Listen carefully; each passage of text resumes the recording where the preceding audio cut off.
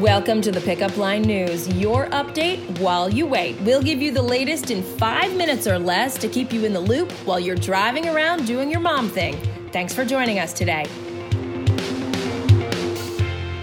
I'm Heather McBride, and here's your update while you wait for Tuesday, January 7th, 2020. Straight to your rundown. A big arrest in Connecticut today as the estranged husband of a missing Connecticut woman taken into custody. Jennifer Dulos disappeared in May after school drop-off, never to be seen again. Authorities haven't found her body, but charged her estranged husband, Fotis Dulos, with her murder this morning. 2 other arrests also expected. Police allege Dulos and his girlfriend disposed of garbage bags at a Hartford location, which had Jennifer Dulos' blood on them. And, quote, "We've never been exposed to this kind of emergency in 102 years. That's how Puerto Rico's governor is describing the aftermath following the second big earthquake to strike there in 24 hours.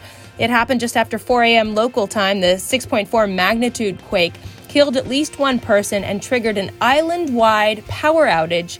There have been more than 24 aftershocks today. Experts warn they will continue for days. Let's get straight to your lowdown. IGTV, that's Instagram's TV platform, upping its game with a 6-episode original series hosted by Michelle Obama about getting into college. A year of firsts will follow first-generation college students through their freshman year, each episode beginning with a message from Obama explaining some of the barriers to getting into college. Then viewers will hear from students themselves. The show will premiere mid-January and expected to wrap up in June. All right, a lot of us are starting the new year healthier eating plan. I know I am. It's just because it was such a disaster over the holidays, but that's in the past, right? But it is important to make sure you know exactly what you're eating. So certain foods sound healthy, but are they really?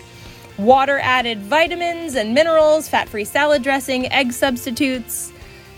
Yeah, we've got the facts. Check it out in Tuesday's issue.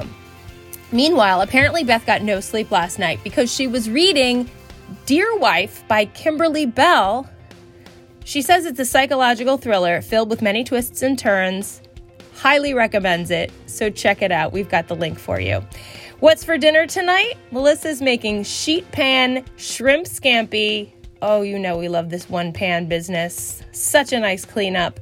And by the way, if you're trying to get a little more organized with meals, I definitely am. And you know what's really helpful? Melissa will send you a weekly email previewing her picks for the following week. You get it all at once on a Saturday morning. To get on that list, forward today's issue to a friend. Ask them to subscribe and CC us at yourfriends@thepickupline.net. Finally, new year, new week, newish week, new playlist. Check it out. Happy Tuesday, guys.